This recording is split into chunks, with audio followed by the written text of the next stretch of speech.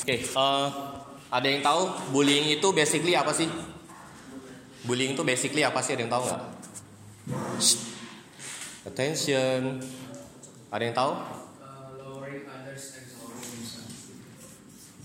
Lowering others. Lanjutannya apa tadi?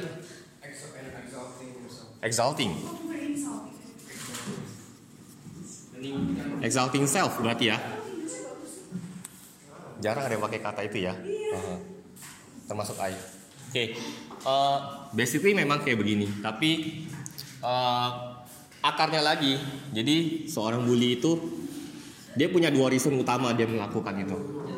Kira-kira tahu nggak apa? Dua reason utama dia menjadi seorang yang bully. Di sosiologi bahasanya misbehavior. Misbehavior. Dominance. Karena family problem. Dominance berarti berasa lebih dominan ya dibanding orang yang dibully berarti ya. Ada lagi? Family problems. I pisahin dulu ya, family. Ada lagi? Attention. Apa lagi? Dari yang tahu Kurang kasih sayang. kurang lebih ya. Ada yang bisa tebak gak kira-kira ini singkatan dari apa? Skip, next. Oke. Kurang lebih ya.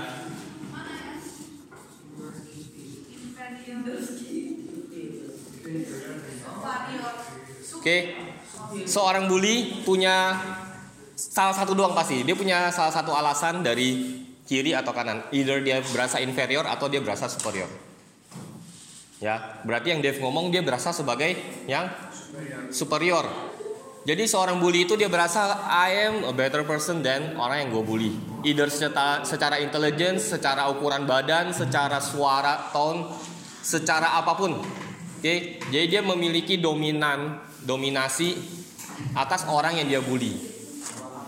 Ya, jadi kadang kita lihat korban bully nggak selalu yang kayak kecil, pendek, nggak banyak ngomong dan gampang diledekin dia nggak nyaut, nggak selalu. Ada yang badannya gede, tinggi, serem pun jadi korban bully. Bukan soal physical. Jadi kalau bully itu you harus ngerti, basically tujuannya adalah penyerangan secara psikologis yang menyerang mental orang itu. Ya, jadi yang didominasi, guys, I bilang apa? Kalau nggak mau listen, at least diem, oke? Jadi dia akan merasa superior atas orang lain, entah dari sisi kepintaran, dari sisi dia lebih jago berantem mungkin, atau dia lebih jago main basket, atau dia lebih jago literasi, whatever it is, itu namanya bully. Yes. Tapi kenapa kalau yang dibully itu karena kayak lebih jago daripada yang bully, dia nggak mau ngalah bully? Itu kasus yang berbeda lagi. Ya, kita ngomong secara umum dulu ya. Oke, kita ngomong secara umum dulu. Jadi, kenapa feeling inferior? Ada yang bisa nebak? Kenapa? Karena dia feel inferior, dia mau jadi bully. Hah? Dia nggak mau tidak terendah. Betul. Sebenarnya kalau yang feel inferior itu dia dalam diri dia sebenarnya berasa self confidence dia rendah. Dan cara dia salah untuk menangani self confidence itu dengan jangan sampai gua kelihatan nggak punya confidence. Makanya gue jadi bully. Jadi cenderungnya mostly orang yang kurang pintar itu lebih suka ngebully orang lain yang lebih pintar misalkan. Tapi dia nggak bakal berani ngebully dari sisi kepintaran. Karena dia tahu dia nggak bisa ngalahin orang itu dari sisi kepintaran. Dia bisa ngalahin apa? Gua lebih galak daripada lu misalkan. Gua lebih serem daripada lu. So you must care of me. Lu harus takut sama gua. Ya. Dan gua berasa menang karena lu takut sama gua. Percuma lu punya otak pintar misalnya gitu. Gua gebukin juga lu bonyok gitu. Karena apa? Dia mencari sesuatu yang bisa dia up self confidence dia. Kalau dari sisi kepandaian gua nggak bisa, mau nggak mau dari mana? Ya dari otot, ya kan? Manusia kalau nggak otot ya otak itu doang katanya. Manusia tuh O2, makanya butuhnya oksigen O2. Kalau nggak otot ya otak gitu. Jadi kita sering ngeliatnya dari sisi superior, bener nggak? Jarangnya orang ngelihat seorang bully itu timbul dari rasa inferior dia. Dan seringnya juga seorang bully itu biasa korban bully juga dulunya.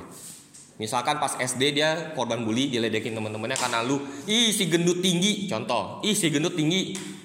Pas dia SMP, dia nge-fitness, terus dia exercise, dia jadi kuat gitu kan. Dia jadi yang ngebully, ya kan, lu lebih kecil dari gua gitu. Gua kepret juga mental, pala lu muter-muter, gitu kan. Ya, jadi bully itu antara memang dia punya self confidence rendah, tapi orang nggak tahu kadang, orang nggak tahu. Mungkin pelajaran dia biasa-biasa aja, tapi dia merasa nggak pede karena ada orang yang lebih pintar dari dia. Apalagi kalau lebih pintar, tinggi, ganteng, jago ngomong, ya kan, kayak opa-opa Korea mukanya, ya kan. Jadi makanya Ai bilang tadi, korban bully nggak selalu yang kayak terlihat lemah, jelek, mungkin misalkan dia berasa jelek. Atau yang pendiam, nggak selalu. Bahkan orang-orang yang populer di kelas pun bisa jadi korban bully. Jadi nggak ada range-nya. Semuanya bisa jadi korban bully. Semuanya bisa jadi alasan untuk ngeledekin, ngerendahin orang lain. Dulu di Sektu, sekarang udah anak-anak naik Sektu kan pernah ada kasus bully. Terus pas Sekwan juga pernah ada kasus bully. Sampai dibikinin IG segala, ngeledek-ledekin. Pasti tahu ya? Nggak ya? Sampai dibikin IG buat ngeledekin itu orang, bayangin. Jadi dia ngebully secara sosial media gitu. Cyberbullying, betul. Jadi ini udah ngerambat lagi. Jadi nanti itu ada tipe-tipe. Bullynya tuh kayak gimana sih gitu kan. Secara common bully itu biasa orang secara fisik, bikin orang takut sama dia, ya kan. Tapi nanti akan nyebar ke berbagai macam bullying. Jadi nanti kalau nggak salah sih minggu depan kita bakal bahas lebih detail bully itu seperti apa dan dampaknya tuh seperti apa ke depannya, secara fisik, secara psikologi itu apa. Oke.